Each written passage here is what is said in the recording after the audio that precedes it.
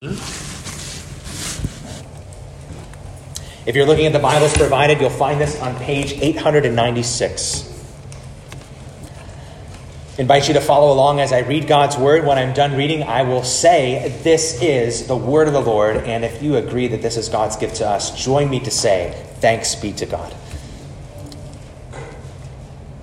John 10, 1-18. "Truly, truly, I say to you, he who does not enter the sheepfold by the door, but climbs in by another way, that man is a thief and a robber.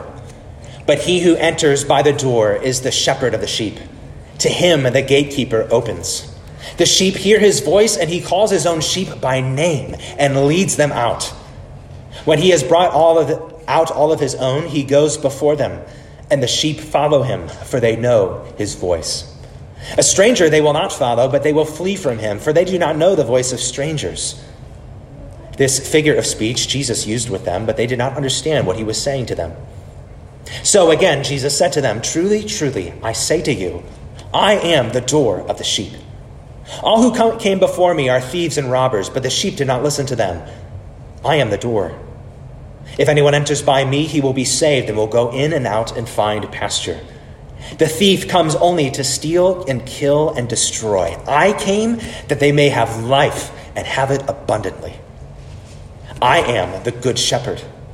The good shepherd lays down his life for the sheep. He who is a hired hand and not a shepherd, who does not own the sheep, sees the wolf coming and leaves the sheep and flees, and the wolf snatches them and scatters them. He flees because he is a hired hand and cares nothing for the sheep.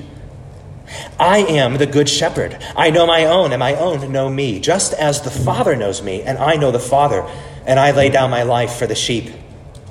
And I have other sheep that are not of this fold. I must bring them also, and they will listen to my voice. So there will be one flock, one shepherd. For this reason the Father loves me, because I lay down my life that I may take it up again. No one takes it from me, but I lay it down of my own accord. I have authority to lay it down, and I have authority to take it up again. This charge I have received from my Father." This is God's word. Thanks be to God. Well, good morning to you again. It is a joy to be with you again preaching God's word today. I want to thank the elders of West Creek for ministering more on Sunday mornings during the month of August. Kate and I were grateful to have time off to focus on caring for our new son, adjusting to life as parents. We can't thank you enough for your kind and for your generous support to us. Well, we're jumping back into the gospel according to John, where we left off last year. Now, we've devoted the last few months of each year to go through the book of John. Last year, we went through chapters 5 through 9. So if you're new to the Gospel of John, or if you just need a refresher, let's just take a little bit of a running start. John helps us by giving more or less of a purpose statement of his entire book. And it actually comes at the very end of the book in chapter 20, verse 31. He writes there that these are written, like this whole book is written, so that you may believe that Jesus is the Christ, the Son of God, and that by believing you may have life in his name. Now, while there are other things that John accomplishes in his gospel, his main goals are to establish the identity of Jesus and to establish what it means to respond to him with faith. In other words, John's writing so that you would know who Jesus really is, and so that you would know what it means to believe in him. So from the very beginning of this book, John writes, who is Jesus? John writes that Jesus really is God in the flesh. That is, Jesus is the eternal second person of the Trinity who took on flesh to dwell among us. Throughout the gospel, Jesus himself makes these bold claims about his own identity, his own equality with God the Father. And he verifies those claims through various signs. From the very beginning of the book, John establishes that Jesus came to dwell among us in order to die for us. That's the purpose. That Jesus is the Lamb of God who was slain for the sin of the world. From the beginning of the book, John also shows us that all people everywhere need Jesus. They need Jesus in order to be restored to God the Father and in order to be forgiven of their sin. Everywhere, everyone needs Jesus. Both the supposed good Pharisee needs him, like Nicodemus, and the supposedly irredeemable Samaritan, like the woman at the well, needs Jesus. So here's the Gospel of John in a nutshell. Who Jesus is, what he's come to do, and the need to trust and follow him. There's a lot more we could say about what we've seen in John so far, but these big purposes will orient you wherever you are in the Gospel of John. So here we are today coming at to chapter 10. And in chapter 10, John doesn't really indicate that the setting or the people involved has changed from chapter 9. To remind you, chapter 9, Jesus heals a physically blind man. And his healing of a physically blind man reveals the spiritual blindness of the Pharisees. So the Pharisees, instead of rejoicing over a man being healed, the Pharisees question this man. They question this man's loyalty to Jesus. And this healed man, refuses to back down. And when he refuses to back down, the Pharisees kick him out of the synagogue and they belittle him. It's at this point that Jesus indicts the Pharisees for their blindness. They can't see the truth that is plainly in front of them. That among the predictions of the Old Testament for the king that God would send to save his people was the prediction that this king would open the eyes of the blind. And here was Jesus doing that, and the Pharisees were blind to it. They're too preoccupied maintaining their own position to see it.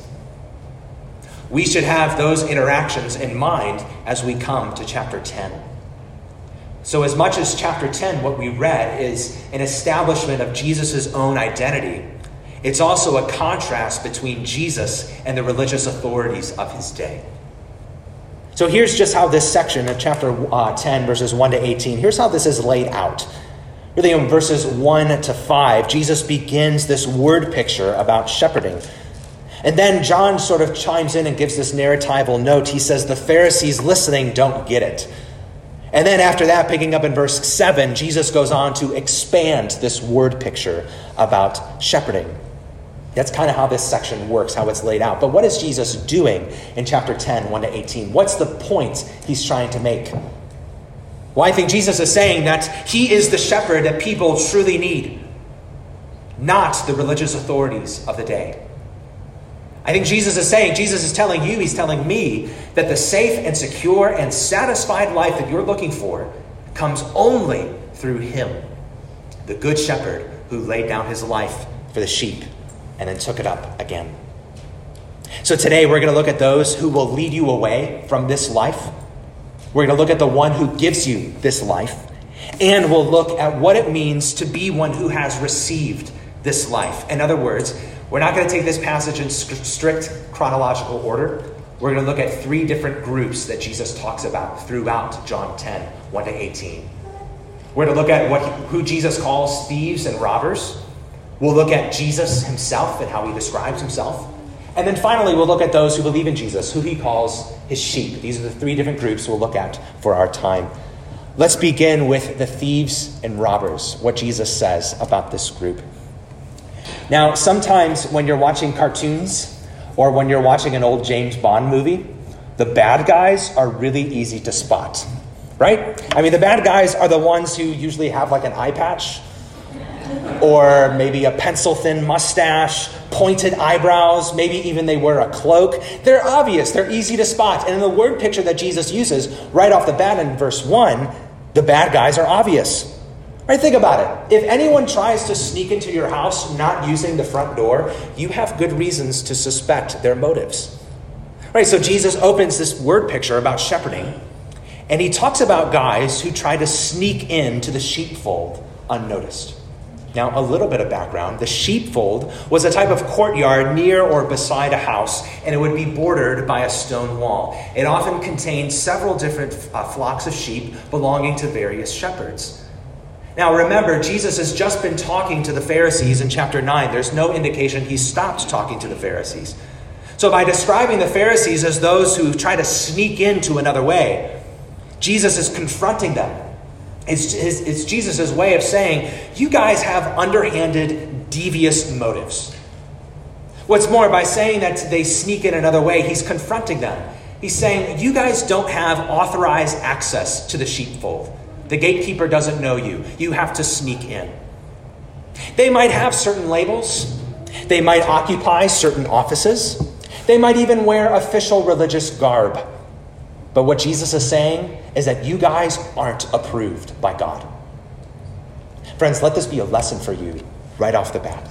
It's not to make you paranoid, it's to make you aware. Not every person who occupies a religious office, not every person who has a position in the church is a sincere minister of the gospel. Maybe you've become skeptical, maybe you're hesitant about the church because you've just had bad experiences with leaders in the church. I'd say to you, that's fair. But I want you to read a passage like this and know that Jesus isn't naive. Jesus isn't indifferent to that problem. He is aware of it and he is against it.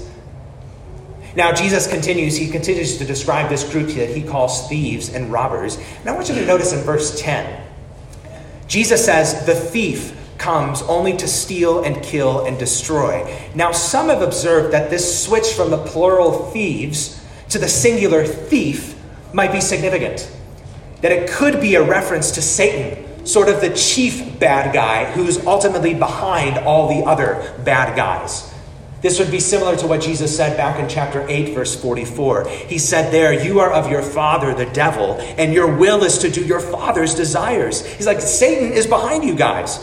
Jesus says he was a murderer from the beginning and does not stand in the truth because there is no truth in him. When he lies, he speaks out of his own character, for he is a liar and the father of lies. Now, we said how in this story and often in the stories we watch and listen to that the bad guys are usually pretty easy to spot. But you know as well as I do that in real life, bad guys aren't always easy to spot. Even some stories that we watch or read are set up that way. I think of the movie Ocean's 11. Have you ever seen that movie? So Ocean's 11 is about a group of guys who are trying to rob a casino. And the movie is set up in such a way that you end up rooting for a group of thieves to succeed. These are the bad guys, and they're treated like good guys. So it's not always black and white. Sometimes it's murky. That's real life. The Bible confirms that too. What does the Bible say? The Bible says that wolves can hide in sheep's clothing. The Bible says that Satan himself disguises as an angel of light. So false teachers are seldom direct about their intention to steal and kill and destroy. Instead, most of the time, false teachers tell you good things. They promise you freedom, but they end up delivering slavery. So here are questions for you. How can you spot false teaching? And how can you spot a false teacher? How can you spot false teaching? Oh, there's a lot we could say, but just in light of this passage, a good starting point. You can spot false teaching by where the teaching points. Where does this passage constantly point? Points back to Jesus. Jesus is the door. Jesus is the good shepherd. False teaching points away from Jesus. It points to the teacher, or it points to you. Right? The message of the Pharisees are not all that different from the moralistic message of achievement, the moralistic message of self-help that you hear today. You hear messages all the time of relying on your own strength, messages about relying on your own effort, messages about relying on your own goodness in order to establish yourself as a successful, upright person who's acceptable in God's sight. This false teaching is not just limited to the prosperity gospel. It is everywhere. This message is the one that your nice neighbor believes. Right? Have these good old-fashioned values of God, family, and country. Be better than the people who are a drag on society, and you are okay. Friends, where does a message like that point? Does it point to Christ, or does it point to you? This is a message then that promises life, but delivers death. Just like Proverbs 14:12 says, there is a way that seems right to man, but its end is death. How can you spot false teaching? Look where it points. How can you spot a false teacher?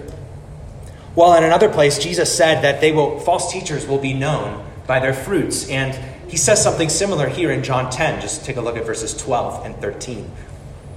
Jesus says, he who is a hired hand and not a shepherd, who does not own the sheep, sees the wolf coming and leaves the sheep and flees. And the wolf snatches them and scatters them. He flees because he is a hired hand and cares nothing for the sheep. So Jesus is saying that Pharisees, you guys aren't out for the sheep. You guys aren't out to feed the sheep. You guys are out to fleece the sheep. And as soon as the going gets tough, you guys will flee the sheep. This indictment in John 10 echoes God's indictment of the shepherds of Israel in Ezekiel 34, where God says something similar. that the leaders of Israel have been feeding themselves while fleecing the sheep. So whether John 10 or Ezekiel 34, false teachers, you can know them because they are out for their own advancement rather than for the people's good. So here's this group, thieves and robbers, representing false teachers, representing the Pharisees, the religious authorities of Jesus' day. Let me give you just 3 quick applications in light of this group. Okay, first way to apply this, okay? Number 1, friends, you need to have a category for false teachers and false teaching. These need to be categories for you in your actual life, that these things are true and real. There is such a thing as false teaching and false teachers. Now, I want to approach this well. I want to be nuanced about this because we can go down this road and there are a couple of ditches we can fall into. On the one side, we can fall into a ditch of never saying there's anything as such as false teaching and false teachers, just because we don't want to be offensive or harsh. We don't use those words. On the other side, we can use these words way too much. We can call everything false teaching, everything an antichrist, everything a false prophet. So you want to stay on the middle, right? There is such a thing as false teaching and false teachers. The Bible uses these categories. It talks about wolves and false prophets and antichrists and heresies. I've heard the importance of having this category explained like this. I want you to think about the cabinet that's underneath your kitchen sink at home. And all of the stuff, maybe it's a mess down there like the cabinet is in my house, right? All of this stuff, all of those different cleaning supplies that are underneath your sink at your house. I bet many of them, because of the ingredients, because of the chemicals that they contain, I'm sure many of them have a warning on it, right? It says something like, warning, keep away from children, don't drink this, don't put it in your eyes, and it probably even has like a skull and crossbones to really get your attention. Now imagine if the people who made these cleaning agents, they didn't want to be harsh or offensive. So they would kind of tone down the warning. They would put rainbows and butterflies by it, maybe put it in like very small print. It's like, hey, if you think about it, it's like maybe if you feel like it, don't eat this. And so the thing is, what would they do if they did that? They would actually make it more dangerous. They're not changing what's inside. By minimizing the warning, they're not actually being kind. They're actually being harsh. You've actually made it more dangerous. Friends, this needs to be a category for you, false teaching and false teachers. Second way to apply this group of thieves and robbers, friends, the primary influences, the primary voices that you should be listening to should be pointing you to Christ. The primary voices you should be listening to should be pointing you to Christ. You might listen to pundits pontificate about politics or finances or sports or parenting, and maybe they have good things to say. You know, we can learn from all sorts of people. But where you spend the most of your time and energy should be those who point you to Christ. Third way to apply this group is that you should watch out for the ways that you might reflect the Pharisees in how you go about your relationships. Watch out for the ways you might reflect the Pharisees and how you go about your relationships. Let me just ask you, I'll ask myself, are you constantly sarcastic or passive-aggressive and sneak around what you're really trying to say? Do you really seek, in your relationships, do you really seek the other person's good, or do you seek just your own agenda? This is a good filter to have. In your relationships, do you check out when it requires sacrifice? Friends, these are patterns that Jesus confronts in the Pharisees. So here is that first group from John 10. The second group, or the second character we'll look at from this passage, is Jesus himself. Now, the first observation to make about Jesus from this passage, it's pretty obvious, is that he's unlike the thieves and the robbers.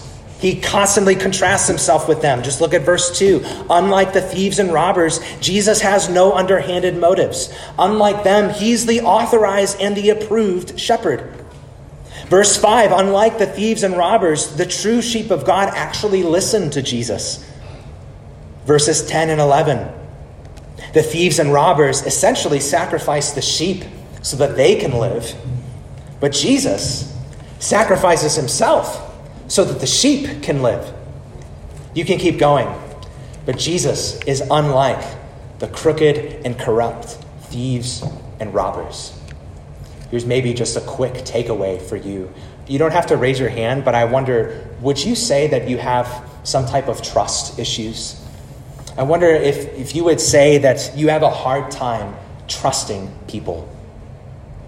If you have a hard time letting someone in to see your heart and life, if you have a hard time even trusting those in the church. Well, my friend, I don't know what's happened in your life to allow that. And you and I have so many reasons to be skeptical about people. But let me tell you something here that Jesus says. You don't have to be skeptical about Jesus. That there is no one like him who is completely and utterly trustworthy. So who is Jesus? He is unlike those crooked thieves and robbers. And in his extended word picture, Jesus describes himself in two simple ways. It's two I am statements. He's made several of them so far in the Gospel of John. Jesus says, I am the door. And Jesus says, I am the good shepherd. In verse 9, he says, I am the door. If anyone enters by me, he will be saved and go in and out and find pasture. Now, by saying this about himself, I am the door, Jesus implies something about you and me. If we have to enter in, then we aren't automatically on the inside, are we? If the sheepfold is like the presence of God, where there is safety and pasture and abundant life, then what Jesus is saying, that if we have to enter in, then by nature, we are on the outside of the presence of God. That's where we are. This stems all the way back to the beginning, all the way back to Adam and Eve, the Garden of Eden. What was one result of their rebellion against God to choose their own way instead of him? What was one result of that? Well, it was to be banished from God's presence. Jesus echoes that here. A place like Isaiah 53:6 confirms it. That verse says that all of us, like sheep, have gone astray, each one of us to our own way. But Jesus is saying that there's good news, that there is a way back, and that way back is only through him, the Son of God. He is the door. Later he'll say, he is the way, the truth, and the life. Later Peter will say, there is salvation, there is no other name given among men by which we must be saved. He is the door and the only one. The only way back into the presence of God. Maybe you interact with that and you have a hard time with that. Maybe someone you know who's not a Christian would have a hard time with this. They say something like, really, Jesus is the only way to salvation? Jesus is the only way to God the Father? The only way to eternal life? But if you have a hard time with Jesus being the only way, I want you to consider a couple things. I want you to consider that you can't get away from exclusive claims. You can't get away from exclusive claims. This is by no means original to me. Let's say, though, you ascribe to a mantra, kind of a mindset of, there are many legitimate ways back to God. There are many good ways to heaven. You just got to do the one that works best for you. Maybe that's sort of the mantra that you abide by. Well, friend, I want you to consider that when you say something like that, you're actually making an exclusive claim. You have to think more deeply about it. What you're saying is that your way of thinking is the only way that's right. And really what you're not doing, you're not being honest. In reality, the different paths, the different supposed paths are so different and so contradictory that they can't all be right. But if you have a hard time with Jesus' claim to be the only way, to be the only door back to God, I want you to consider something else. Consider that Jesus' exclusivity is better than any other kind of exclusivity. Because Jesus has an inclusive exclusivity. Here's what I mean. The Pharisees and all other exclusive claims are exclusivity. For the Pharisees, you have to fit the mold of a Pharisee before you can enter in. Just like for the Romans, you have to fit the mold of a Roman before you can be included in. But what does Jesus say? For Jesus, he says in this passage, anyone who enters by me will be saved. Anyone. You don't have to clean yourself up. You don't have to fit a certain mold. You don't have to adopt a certain appearance. You come as you are, whether Jew or Roman, and you come to him. His is an inclusive exclusivity. But maybe the fact that there is just one way still rubs you the wrong way. Well, I want you to consider this also. My friend, it is a mercy that there is any way at all. It is a mercy that there is any way at all, because you and I don't deserve this. We aren't owed this, but God graciously gave it. And my friend, you can no sooner find another way back to forgiveness, another way to eternal life, than you can find another man who died and rose again and who lived a sinless life.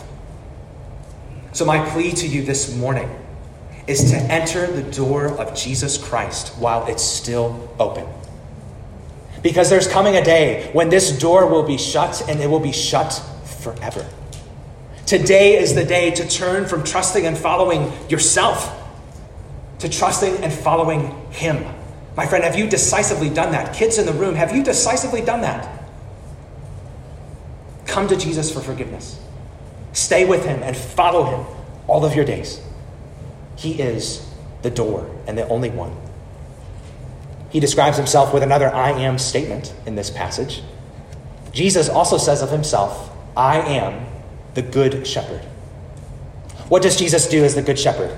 Well, I think of these three things. He draws, he leads, and he dies for the sheep. He draws them. Look at verse 3. He calls them by name. Look at verse 16. He brings sheep into the fold.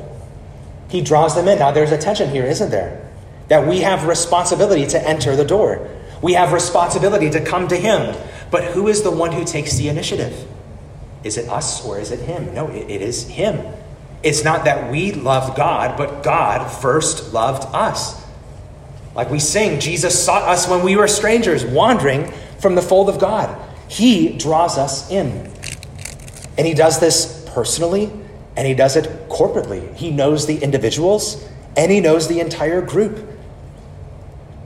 And he does this, and he brings a mutual connection and intimacy in this relationship. You look at verse 14, he says, I know my own, and my own know me. He goes on to say that so deep is his knowledge of us and his care for us that he likens it to the relationship between the all-knowing Son and the all-knowing Father. What does he do as a good shepherd? He draws us in.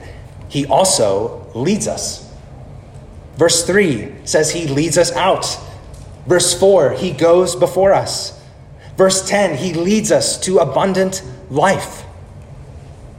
Now, most shepherds in the West, maybe that you're familiar with, maybe that you've seen clips of, drive their sheep with sheepdogs, and those sheepdogs are unbelievable.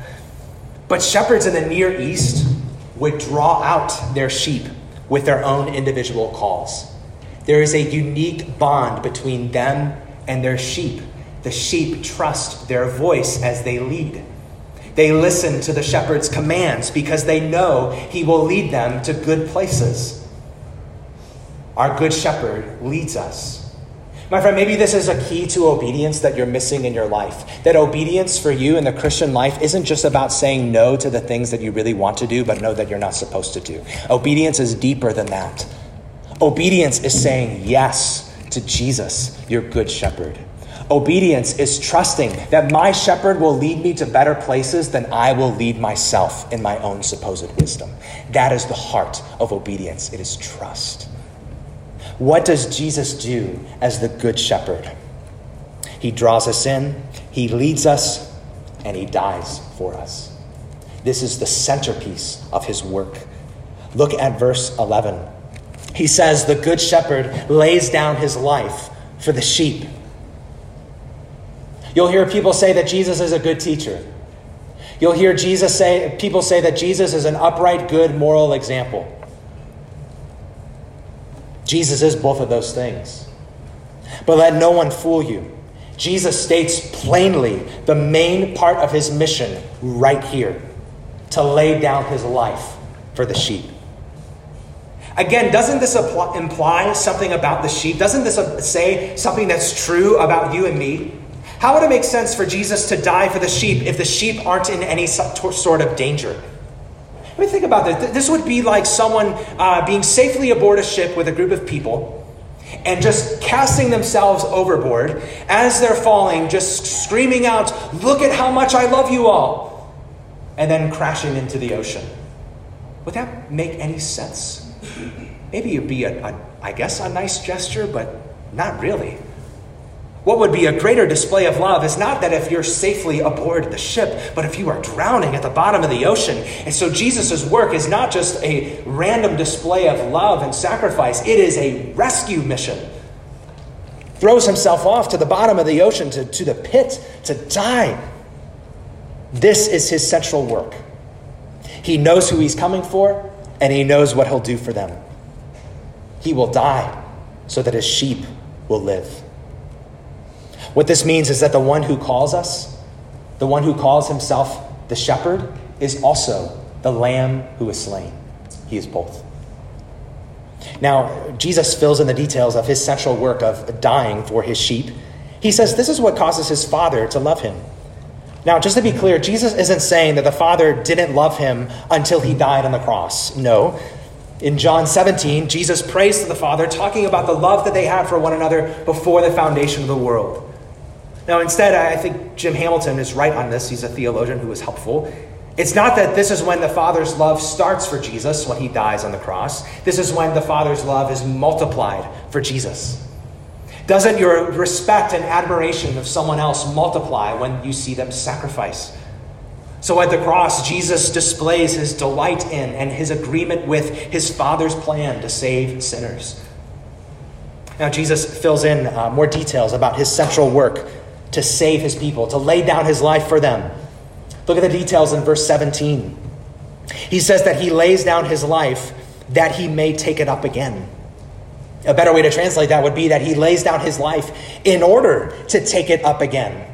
That his death wasn't an end in itself. It wasn't the end altogether. His death was the way to victory over sin and the grave. A victory that's applied to those who trust him.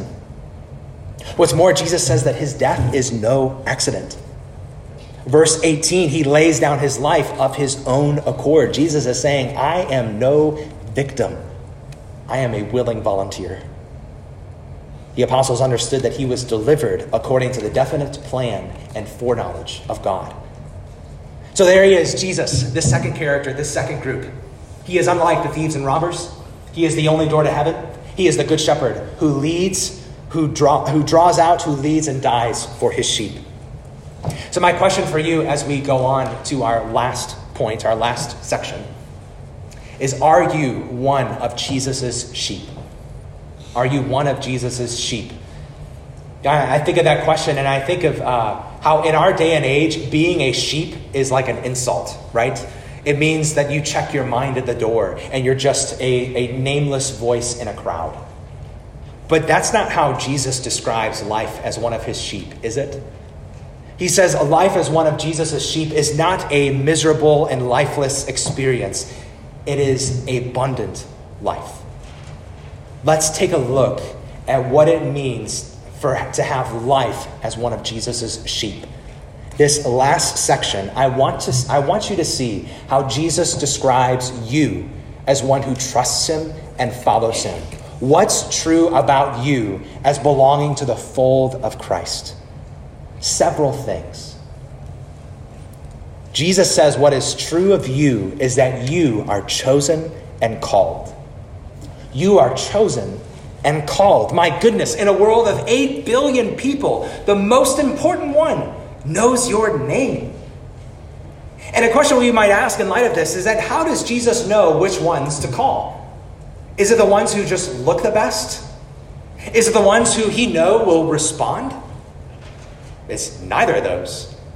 The ones he calls are the ones the Father in his own sovereignty has chosen. Remember John 6:44. He says, no one can come to me unless the Father who sent me draws him. Now, this might lead you to scratch your head. This might lead you to shake your fist. But I would encourage you for this to lead you to gratitude. Because here's the thing. Christian, if God didn't choose you, you wouldn't have chosen him. If Jesus didn't call you, you would still be on the outside of the fold. What's true about you as a sheep of Jesus? Well, you are chosen and called. You are also purchased.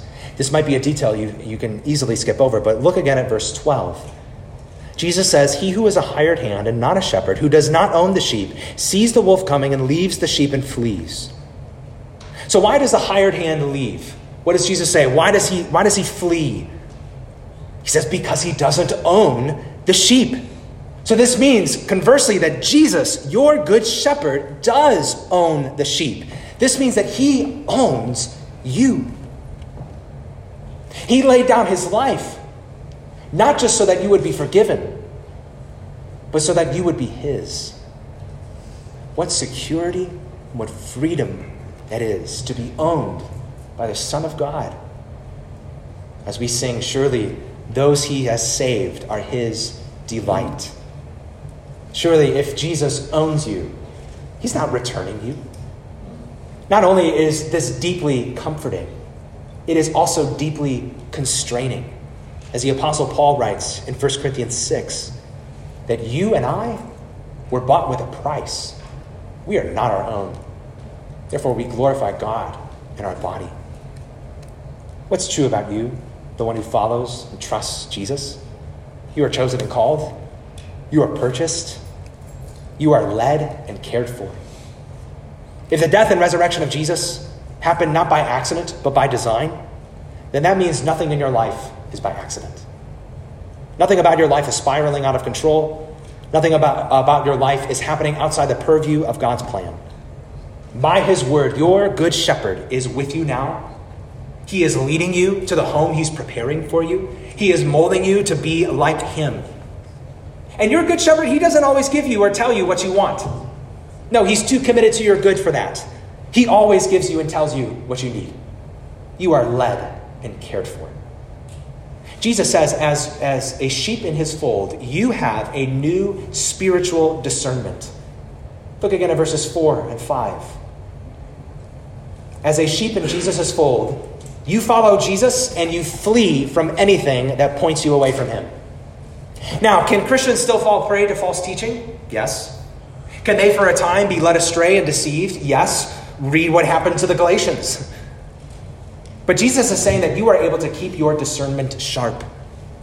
And keeping your discernment sharp, friends, it doesn't happen through spending endless hours on the internet, staying up to date on the latest false teaching. No. It comes first by listening to and longing for the voice of Jesus. Brother and sister, that is how you keep your discernment sharp, by feeding on his word, hearing his voice. You who are called Jesus' sheep, what's true about you? Oh, so much more. Jesus says you have a new family. Verse 16 reflects Jesus' fulfillment of Isaiah 49:6, that he is a light for all the nations. Your new family has a beautiful unity in diversity, and you play a part in the choir whose different sections harmonize to the praise of God. You have a new family. Who are you? The one who trusts and follows Jesus? I'll tell you who you are lastly, according to this passage. You are known and loved. As the song puts it, there's not a friend like the lowly Jesus. No, not one. No, not one. Jesus knows all your sorrows. He knows all your sin. He knows all the comments under your breath that you've ever made. He knows all of your longings, all of your dreams. Jesus knows who you are behind the front that you put on for other people. And yet, no one has ever spoken sweeter words of love to you. No one has ever given you better promises. No one has went to further lengths or endured greater suffering out of their love for you. Christian, you are known and loved by your good shepherd. This is who he has made you to be, chosen and called, purchased, led and cared for, spiritually discerning, part of his family, known and loved. You know, I wonder if you came here this morning, thinking or even functionally thinking something like this. If only if this was true about my life, fill in the blank, then everything would be okay. Or on the other side, if only this wasn't true about my life, then everything would be okay. Now, I'm not here to dismiss your longings or your desires, and neither is God. God tells you to bring your desires to him. What I am telling you is that all of these truths we've just talked about, how you relate to your good shepherd as being chosen and called, as being purchased, led, cared for, discerning, part of his family, known and loved, all of these truths are in place regardless of what's going on in your life. This is a deeper resource for contentment than anything else. The abundant life that Christ has won for you is available to you, even when your life is disappointing and discouraging. All of these things are still true. Now we should close. Yeah, and as we close, I'm thinking about a scene toward the end of Moses' life. Moses expresses a longing and he prays to God. It's recorded in Numbers chapter 27. Moses has seen firsthand the grumbling of God's people, the near impossible task of leading and providing for God's people. So Moses prays that God would raise up a man who would lead them out and bring them in, so that the people won't be like sheep without a shepherd. Now God answers that prayer, and he answers it first with the man Joshua.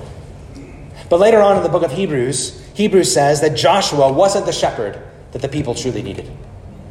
Joshua couldn't lead the people into true and lasting rest.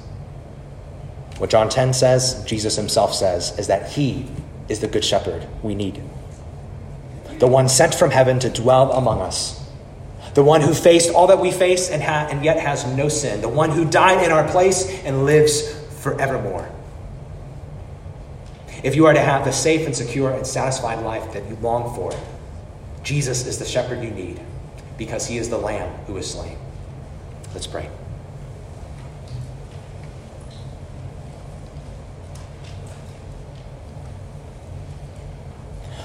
Dear Lord, we thank you and praise you that you can be trusted. Oh God, help us to listen to the voice of Christ that you speak by your word. Help us to follow closely, to follow him and flee everything else. Lord Jesus, we praise you as the door to the presence of the Father, as the good shepherd who laid down your life for us. And we rest and rejoice in the abundant life that you have given us, how you drew us in, how you lead us, how you have died for us, how you know and love us. Lord, we are unworthy, and we thank you that you have given us such amazing grace. In your name we pray. Amen.